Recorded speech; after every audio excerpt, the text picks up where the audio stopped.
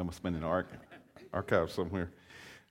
We are talking about integrity today, but to kind of bring us up to where we are, we've been talking this summer about this whole thing of relationships, and we've used a passage of Scripture out of Galatians chapter 5 that probably many of us know that's been in church before. If you've not, it's often called the fruit of the Spirit. In Galatians 5:22 and 23, it says, when the Holy Spirit controls our lives, He will produce this kind of fruit in us: love, joy, peace, patience, kindness, goodness, faithfulness, gentleness, and self-control. And we're in week 6, and we've been covering one attribute a week in regard to that. So guess where we are today? You ought to count 6, okay? We've already covered the first 5: love, joy, peace, patience, kindness. Today we're talking about goodness. We're talking about goodness, which is a little bit of a strange word, kind of a strange thing. Now, last week, if you were here, we talked about kindness, and kindness is simply, we said, love in action.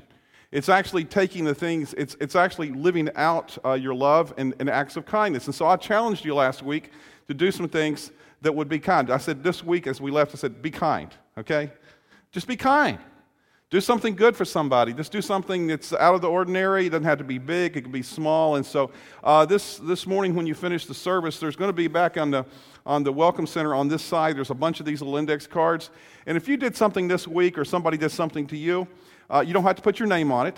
Okay, I don't want names. I don't want names of people that you did it for. But just write down, if you wouldn't mind, what kind of small act of kindness did you do for somebody, and just leave it out there on the Welcome Center, and then we'll take those and use those in a future time to talk about this as well. Just acts of kindness. So a bunch of index cards, pens out there. Following the service, you can take those, or you can take a card, write it down, and bring it back later. But you won't do that because, like most people, you'll forget. So do it while you're out there, okay, this morning, and we'll follow up from last week as well. But this week we want to talk about this whole word called goodness. Now, what is goodness? Goodness is kind of a strange word because the Greek word there really is a word that comes from the Greek word really could be defined as integrity. And integrity comes from the word integrate. So integrity means the ability to integrate the values of my heart into my daily actions. In a sense, it's kind of like this. We don't slip into integrity. We don't go, oops, I have integrity now. No, you don't do it. You make a choice. You make a choice. You decide on something in life. You decide on having integrity in your relationships.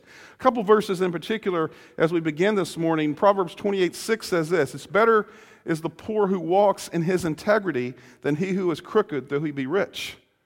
It says better to have integrity than wealth. And then in 1 Chronicles 29:17 it says this: "I know, my God, that you test the heart and are pleased with integrity." That integrity is something that makes God happy when He sees integrity in our lives. And so it's something that we're going to be talking about what it means this morning and how we live it out in our relationships. Because this summer, as we've been looking at these verses, is what we often call the fruit of the Spirit. The thing is, it says that as God's Holy Spirit controls our lives, which He will in every one of our lives, when we become a believer, His Holy Spirit comes into our lives and He begins to control us. Now, we don't allow Him full control right away. We begin the process of allowing control. But it says as we do that, what will happen is He will produce in us, the Holy Spirit will produce in us these things: love, joy, peace, patience, so forth and so on. And so as we talk about this, we want to talk about this whole thing today of how does that work? How does this whole thing of integrity, this thing of goodness work in our relationships? Well, the thing is this: we all have what I call the frustration gap in regard to relationships. The frustration gap in regard to who we are. The frustration gap is this: that's the gap between my heart's values, the things that I wish I could do, and my daily actions. Now, if I ask a survey this morning to raise your hand, do you have a frustration gap in your life? And if you didn't raise your hand, I would say you're a liar. Okay? Because there's this gap between what our intentions are and what we do. Gallup did a poll a few years ago, and they said that the number one problem that Americans have in the poll face is what they call incongruent values. Incongruent values. And those are places where people say, I want to do this, but we do this. For instance, things like people say, I don't want to be materialistic, but they turn right around and spend too much money.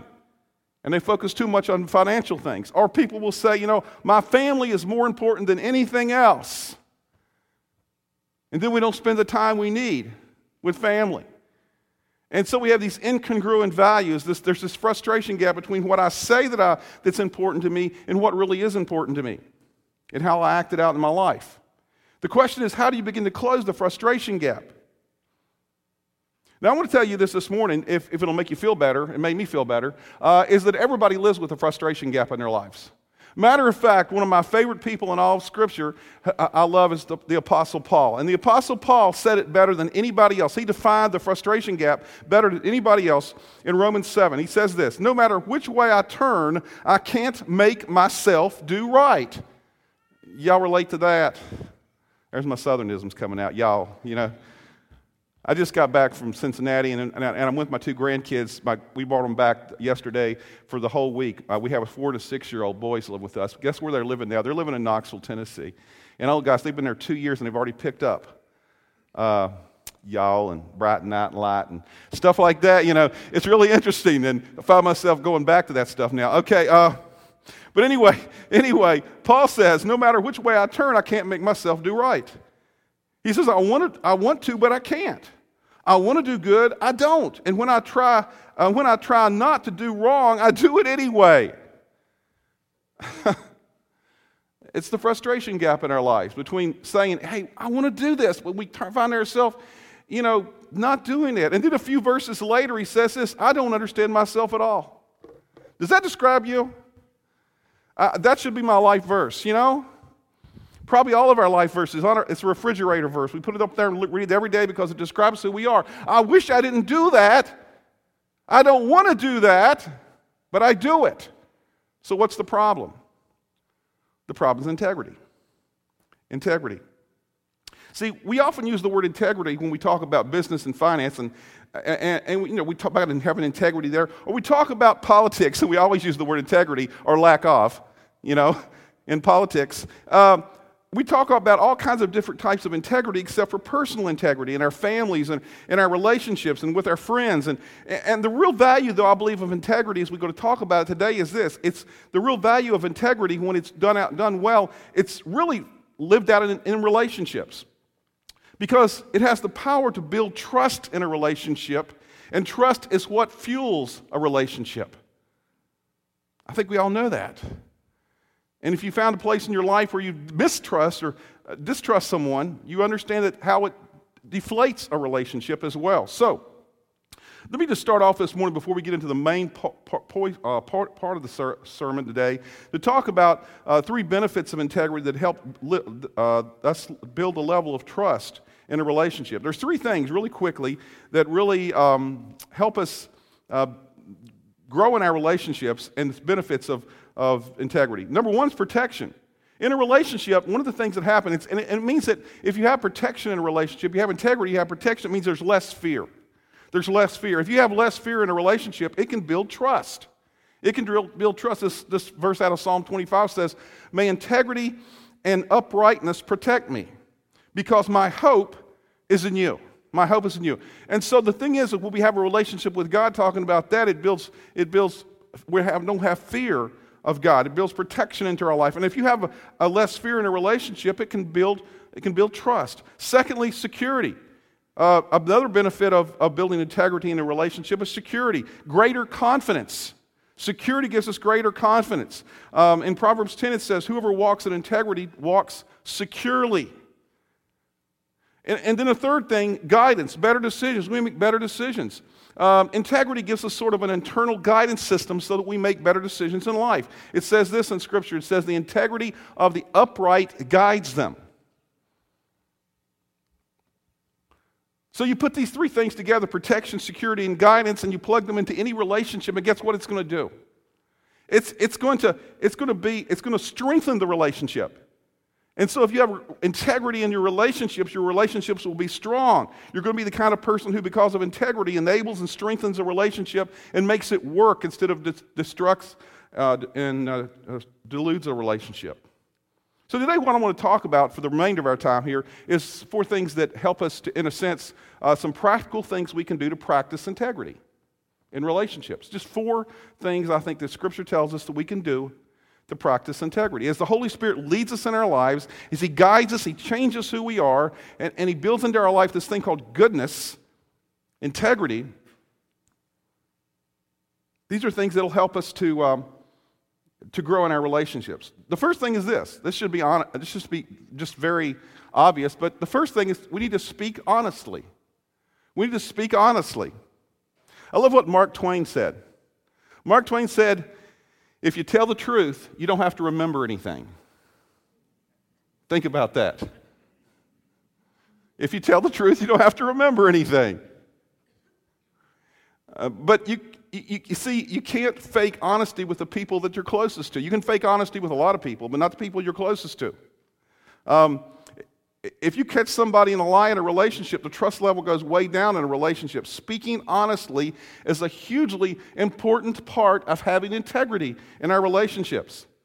But we got to do it in the right way. In Ephesians 4:15, we've talked about this verse 1,000 times, but basically it says, speak the truth in a spirit of love.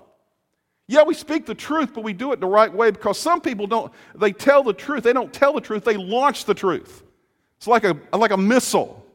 And it does more destruction than it does good because of the way they do it. They do it, and I shared with a couple of weeks ago, the whole thing is sometimes we speak the truth, but we do it in such a way that it destroys the relationship. So really, what is the difference between speaking the truth in love and speaking the truth just to get it out there is our intention. Are we trying to strengthen the relationship? Are we trying to get our point across? And I love what it says in Proverbs 20, verse 7. It says it's a wonderful heritage to have an honest father. Isn't that just a really very basic thing? That's the impact of speaking honestly. It's a wonderful heritage. You know, most of us walk away often thinking, truth is a good idea. We need to speak the truth, right? How many of you agree we need to speak truth? Let's take a survey, okay? If you don't raise your hand, it probably means you don't want to speak the truth because you're one of the people who thinks this. Well, speak the truth is a great thing, but, there's some problems with speaking the truth sometimes. They get me in trouble. There's fear in speaking the truth sometimes, is there not? Because so often we struggle with this frustration gap. We say honesty is the best policy, but a lot of us have canceled that policy in our everyday lives. We just don't tell the truth. Why is that? There's another survey was done that said this, and I hate this survey because it's not a really good indictment on Americans, but it says this: 91% of Americans lie. That's what a survey said. White lies, big lies, whatever type of lies. 91% of us lie. There are times when we lie, times when we refuse to tell the truth, and I don't think it's always a lack of integrity as much as it is a fear of what will happen if we tell the truth. See, at work, I say if I say something, I'll get fired. If I tell the truth, I might get fired. Or with friends, if I say the truth, they're not going to like me anymore. Or at home, if I say the truth, my husband, my wife, we're going to end up having the biggest fight you've ever seen if I speak the truth. So we just keep our mouths shut, and we just live with it. And we know how well that works, because it doesn't go away. The truth always comes out somewhere along the way, and if we don't speak the truth early enough in the process, what happens is it destroys relationships. So let's be honest about honesty. Integrity and honesty are a tremendous risk in relationships. It's a risk to tell the truth. See, oftentimes in our attempt to keep the peace, what we actually do is lie. We say everything's okay, no problems. It's a risk to tell the truth. I love what it says in Ecclesiastes 10:8. It says this: there is a risk. It's a little word picture. There's a risk at each stroke of your axe. I mean, when you do anything, and using the axe is constructive here. When you do that, there's a risk. There's a risk of some problems, some fallout. And all of us, let me just be honest, all of us, when it comes to conflict, we're all cowards. How many of you love conflict? Anybody here love conflict? If you raise your hand, I'll sign you up for counseling right now, okay? Anybody that loves conflict is sick. Because none of us love conflict. We're all cowards in regard to conflict in a sense. We want to push it away as far as possible. Now, some people are more embrace it, but I'm not, you don't want to love it. We just don't want to face conflict. We don't like it. So it's a choice between an immediate conflict and gradually growing apart. That's what sometimes our choice is. Because sometimes he says, maybe it'll get better later in the relationship if I just don't speak the truth right now. Maybe it'll come out sometime. Maybe it will work out. But it never does until someone has the courage to tell the truth. And so integrity means, first of all, speak honestly. Speak honestly. And if you're struggling with a relationship with a parent or a husband or a wife or one of your kids, and you probably are thinking, I need to tell them the truth. And the only way we can do that, in a sense, is, once again, let's go back to what it says in Galatians 5. It says, when the Holy Spirit comes into your life, what will it do? It will produce the fruit. So often we think we have to conjure up all this courage. So what we need to do is allow God's Spirit to conjure up in us, produce in us courage. And one of the things He wants to produce in us is the integrity to speak honestly to people and to do it in the right way. That's the first one. Number two, the second thing that we need to do if we want to practice integrity in our lives and our relationships, have goodness in our life, is we need to confess regularly. We need to confess regularly. That's really hard to say. Regularly. Okay. The thing is that, I don't know if you like poetry. I'm not really a big poetry fan, but sometimes I write stuff down that really speaks to me, And Ogden Nash years ago wrote this little poem. It's about relationships, and I thought it was really good, especially the second part. It's Ogden Nash when he says, to keep your marriage brimming with love in the loving cup. Now, the first part is kind of sappy, I know, The last part's the good part, though. Here's the good part. It says, when you're wrong, admit it. And when you're right, shut up. You like that? Okay? Great advice. When you're wrong, admit it. And when you're right, shut up. If you have to constantly talk about how right you are, you probably got you got a problem. Okay? See, every time I violated either side of this, not admitting when I was wrong and saying too much when I was right, there's been trouble both ways. And both of these are important things to do. But when you're wrong, admit it. Admit it to the people you're in a relationship with. And it says this clearly. I mean, this is not a gray area. There's a lot of gray areas in Scripture, let's admit that. Things that are like, I wish God would have said that more clearly. But this is not one of those. Because in James chapter 5, verse 16, it says this. Admit your faults to one another and pray for one another. Can it be any more clear than that? Admit your faults to one another and pray for one another. Isn't telling our faults to God enough, we say? I mean, can I just go to God and go, God, I'm messed up and this is it? Do we have to ask for others' permission to be forgiven too? God's the one that forgives, right? Yes, but there's a principle in forgiveness that's called restitution. And we talk about this in financial world. There's financial restitution. If you've done something and you've stolen money and from somebody and you get caught and you have to pay them back financially, right? You stole $1 million, you have to pay them back. You just don't say, I'm sorry, I did it. You have to pay them back. It's called financial restitution. In relationships, there's also relational restitution. Let me give you an example of this. And this was really obvious. It reminded me of this last night as I was sitting there trying to study with a 4 to 6-year-old asking me questions. If I walk, and I remember this years ago, my kids are much older now. Obviously, I have a daughter who's got 2 grandkids and a son who's married for several years now. But I remember this. If I walk in the door, and I used to do this, walk in the door at the end of a long day, and my child has a project at school, and some of you can relate to this, and they say, look, Dad, what I made. How do you respond? This is after a long day at work, and you're tired, and you want to sit down and just read the paper or watch the evening news. That's your primary focus here. What do you say to your kid? You probably say something like, that's a great job, honey, and you really don't even look at it. You kind of like blow them off. You kind of give them a little bit of recognition, but they go on. And then after a while, and this happened to me so often, more than I like to say, so often, about a half an hour later, the Lord nudged my heart and said, Bill, you didn't pay attention to Keith or you didn't pay attention to Carrie. You just kind of blew them off. And so I looked at God and I said, God, forgive me for that. But is that all there is I needed to do? No, I cannot tell you. I cannot tell you how many times I had to go and apologize to my kids for the way I just didn't pay attention to them.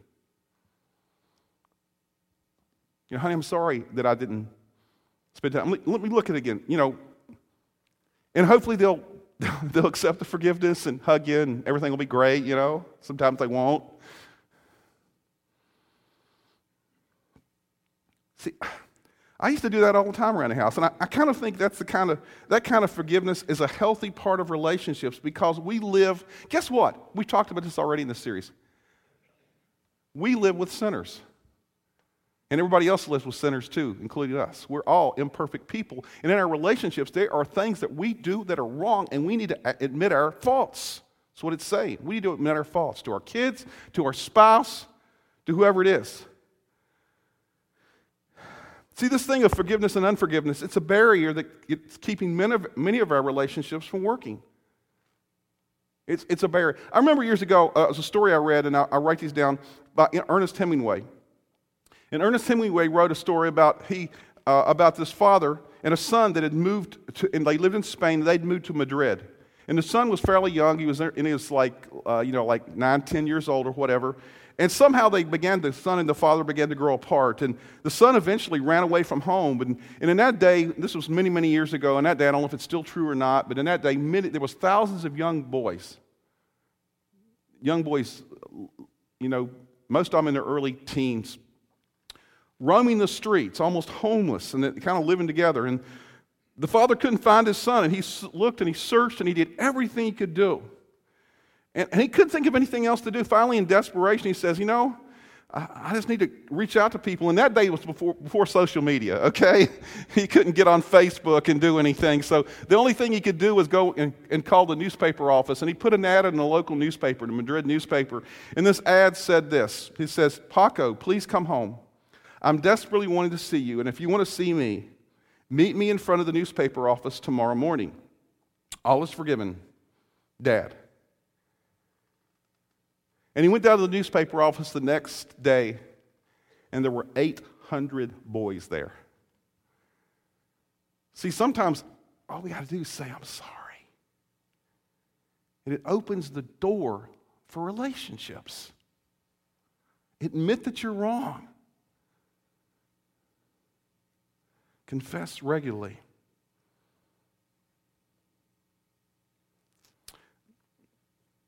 It says this in regard to our relationships with God himself. It says in 1 John 1:9, it says that we confess our sins to him.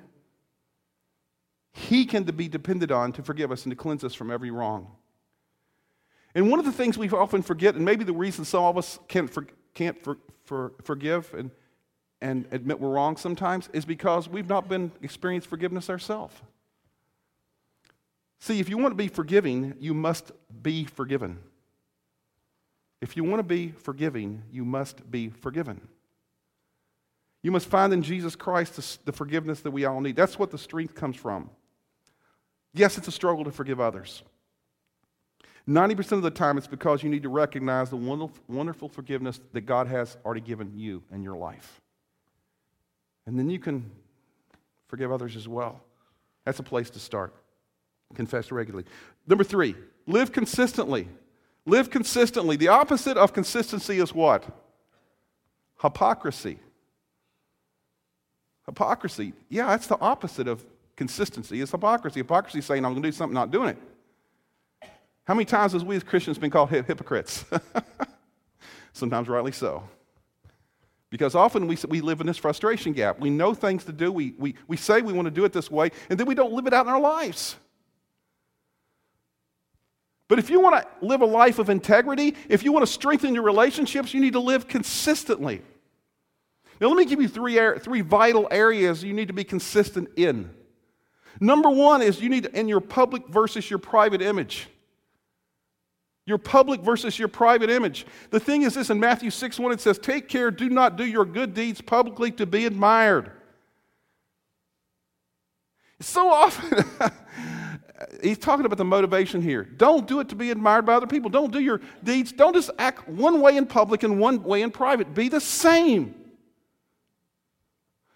the sad thing is, so often we let our families down in order to build our public image up. I think a lot of times it's what we view as important. Sometimes we think it's important that we impress our boss or our friends, and we forget how important our own family, the people that are closest to us, really are. Because we think they'll love us no matter what. Is that true? Maybe. I don't believe it's true. We can lose their respect. We can lose respect to the ones closest to us when we say, let me explain something to you. My wife was a school teacher for 18 years before she came here, and then she's been subbing and tutoring and doing stuff since then. And she's always saying, little kids are the most honest people in the world. They'll tell you exactly what they think, and they will you can't fool them. You can fool everybody else, but you can't fool a 7-year-old.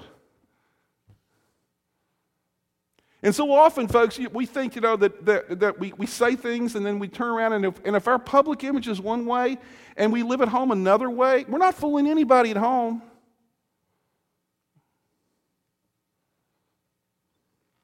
We can lose their respect. How important are your relationship with those people in your private life? How important is it really? I've said this, and I don't want anybody come and say anything to me about this afterwards, okay, what I'm about to say. Because it's about me, okay? I understand something. A lot of people could do the job that I do as senior pastor of this church. A lot of people could do it as well or better than I can do it. A lot of people can do the same job. I'm glad that Dan and all the crew did all the cross. I'm glad that all the that Chris and the staff. But there's people that can do our jobs just as well as we do them. But there's one place that's more important than what I do here. Nobody else can be the dad to my kids that I can. And nobody else can be the husband to my wife that I can. Yeah, there can be substitutes, and it works out sometimes, but never the same when it's done right the first time. And so I said from day one when I came here, if anything ever comes between me, and I constantly struggle with that tension between, my family and my job, my time here and my time there. And I've always tried to, in a sense, do that. And I've tried to instill in staff the same values. Your family comes first. And if it doesn't come first, you're out of line, according to God's word. Because your family is your number one ministry.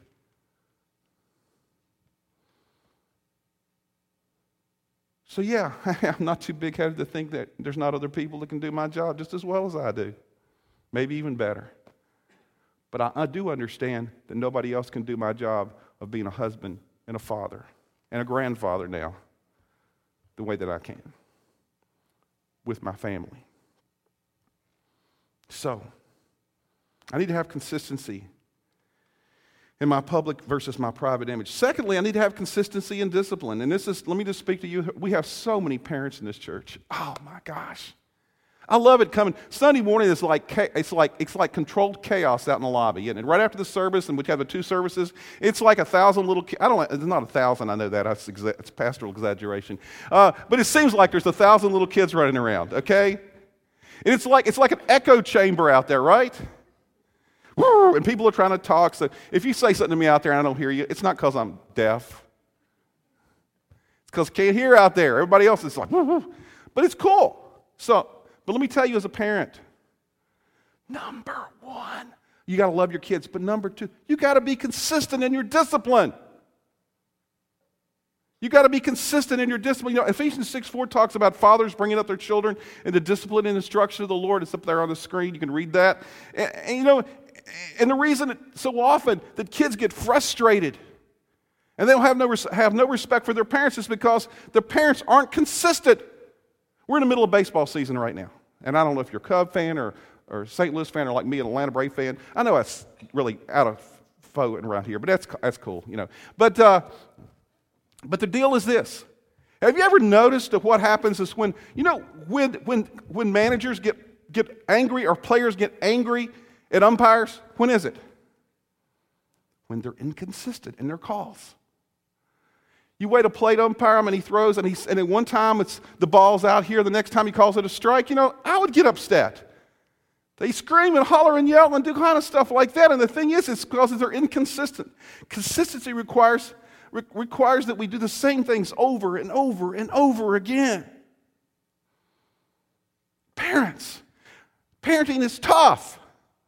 And some days some days we're great parents. We're consistent and we hang in there. And some days we're just worn out. And we don't, just to get them off our back, we'll give them ice cream. Right?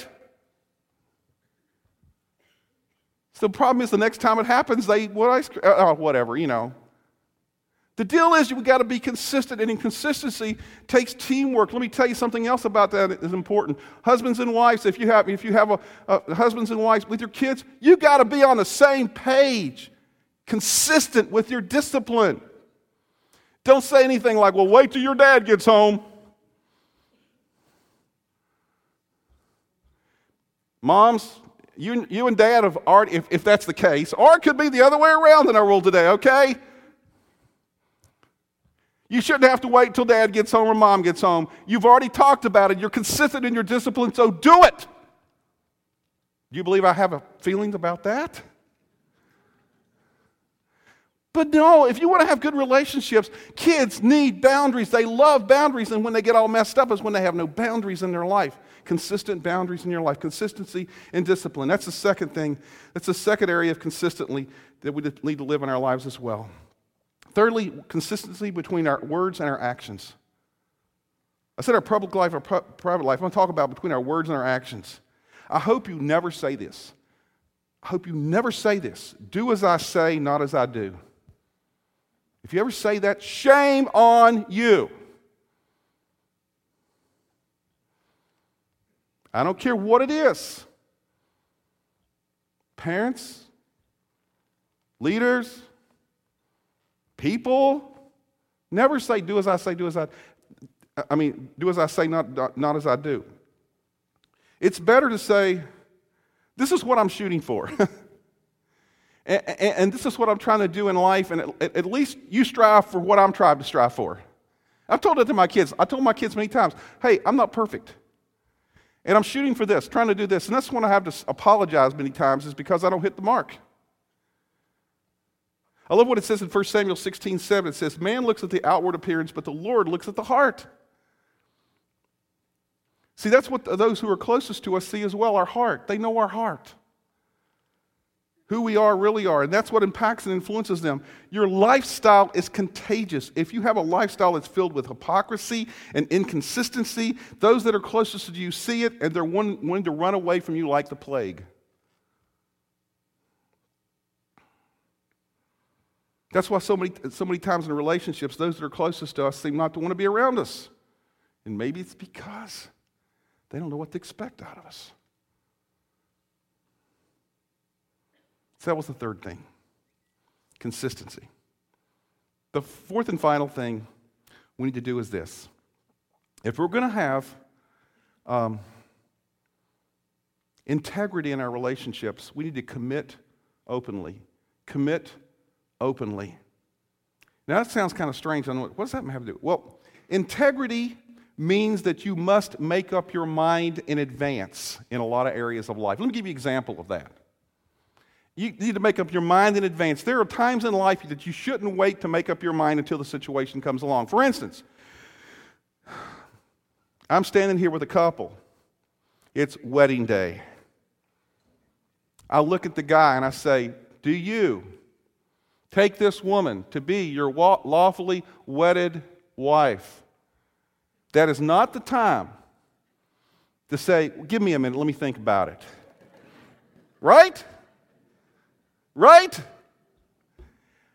I hate to tell you this, but occasionally that's the way I feel with some couples, because they come into it and they're all starry-eyed. And let me tell you what I do in premarital counseling. I try to talk them out of it. One of my goals is to talk them out of it. And if I can talk them out of it, guess what? They're not ready. I learned that from a seminary professor. And the thing is that is one of the things in life, and there's lots and lots and lots and lots and lots and lots of our life that we don't have to wait till the situation arises for us to do something about it, right? To make a decision on how we're going to respond. We understand, we commit openly, we say, this is the way, this is what I believe in. We make up our mind in advance about integrity. We decide that in advance you're going to be this way in a relationship. I love what it says, how, God's that way. God's that way. He commits openly to us. It says in Isaiah 45:19, this is God kind of speaking. It says, I publicly proclaim bold promises. I do not whisper obscurities in some dark corner so that no one will know what I mean. He said, I boldly proclaim my promises. I say what I stand for. But you're going like, well, I can't always trust myself to make right decisions. Well, I'm not sure it's a good idea to make commitments because I might let somebody down. Remember this, it's always easier to make up excuses than to make up your mind. It's always easier to make up excuses than to make up your mind. For all of us. Once you make up your mind, then the way that you stick with it is you tell somebody. That is why I'm so high on having somebody in your life that you're accountable to besides not just your spouse. For the last 25 years, I've had a person that's called an accountability partner in my life. For me, it's another guy. For a girl, it's another girl. Okay? And that person I share with and I pray with and I say, this is the struggles that I'm going through. These are the things that I'm boldly proclaiming in my life that I'm going to try to stick to. Even though when I fail, guess what? I'm accountable to someone else. I boldly proclaimed to someone else. I don't have to tell everybody in the world about it. I need to tell somebody about it. See, we all need some people in our life that we can tell about our commitments and that will hold us accountable to those commitments. And when we simply keep everything secret and go like, well, I can't tell anybody about that.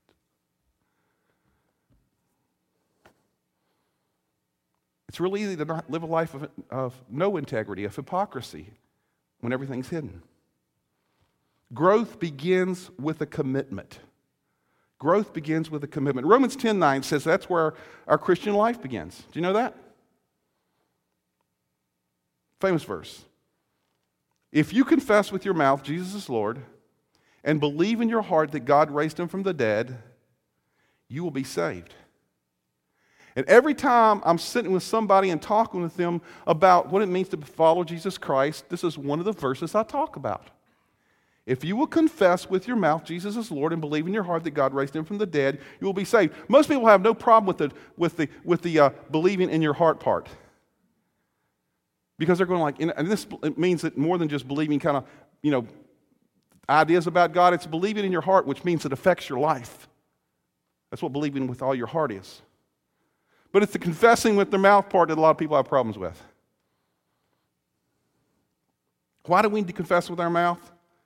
God knows our heart better than anybody, so why do I have to say? Doesn't God know what we're thinking already? Okay. Is your God big enough to understand what's already going on in your head? Do you think God knows what you're thinking right now? Let's take a survey. How many of you think that God understands what you're thinking, and he knows everything you're thinking right now? I got both hands raised, okay? Because that's the God I know from Scripture. So, why do we have to confess with our mouth? God already knows, right? Had that argument with people 1,000 times. So who's it for, God? No, it's for you. It's for you. You need to confess with your mouth. You need to make things public. It's not for God's sake, it's for our sake. He knows what a powerful thing is voicing a commitment can mean in life. That's why we have baptisms in public. Not because it's more holy than anything else, but simply because you're confessing before other people. You're making a proclamation. And so all these 21 kids that made commitments to Jesus Christ during cross-training this past week, my prayer is that they will, as we talk through it with them, be up here being baptized soon. They say, I believe in my heart. Now we will confess with our mouth and with our life. And that's what all of us need to do. See, growth begins with a commitment. So let me close with this verse in Psalm 101:2. I'd like for all of us to make this our testimony to God. And this is a really simple verse. I will walk within my house in the integrity of my heart. It's going to begin at home. It has to be there. It begins with voicing a commitment. If you're not ready to make this commitment, maybe you need to begin with the verse that's above this one, the one I just talked about, confessing with your mouth that Jesus is Lord and believing in your heart that God raised him from the dead. Maybe that's where you need to start. See, God wants us to live a life of integrity. And integrity is more than just an idea. It's an action that's lived out in our lives. And when we live a life of integrity, our relationships will be strengthened beyond anything you can imagine. So the question is, will we do it? Will we do it? Let's pray.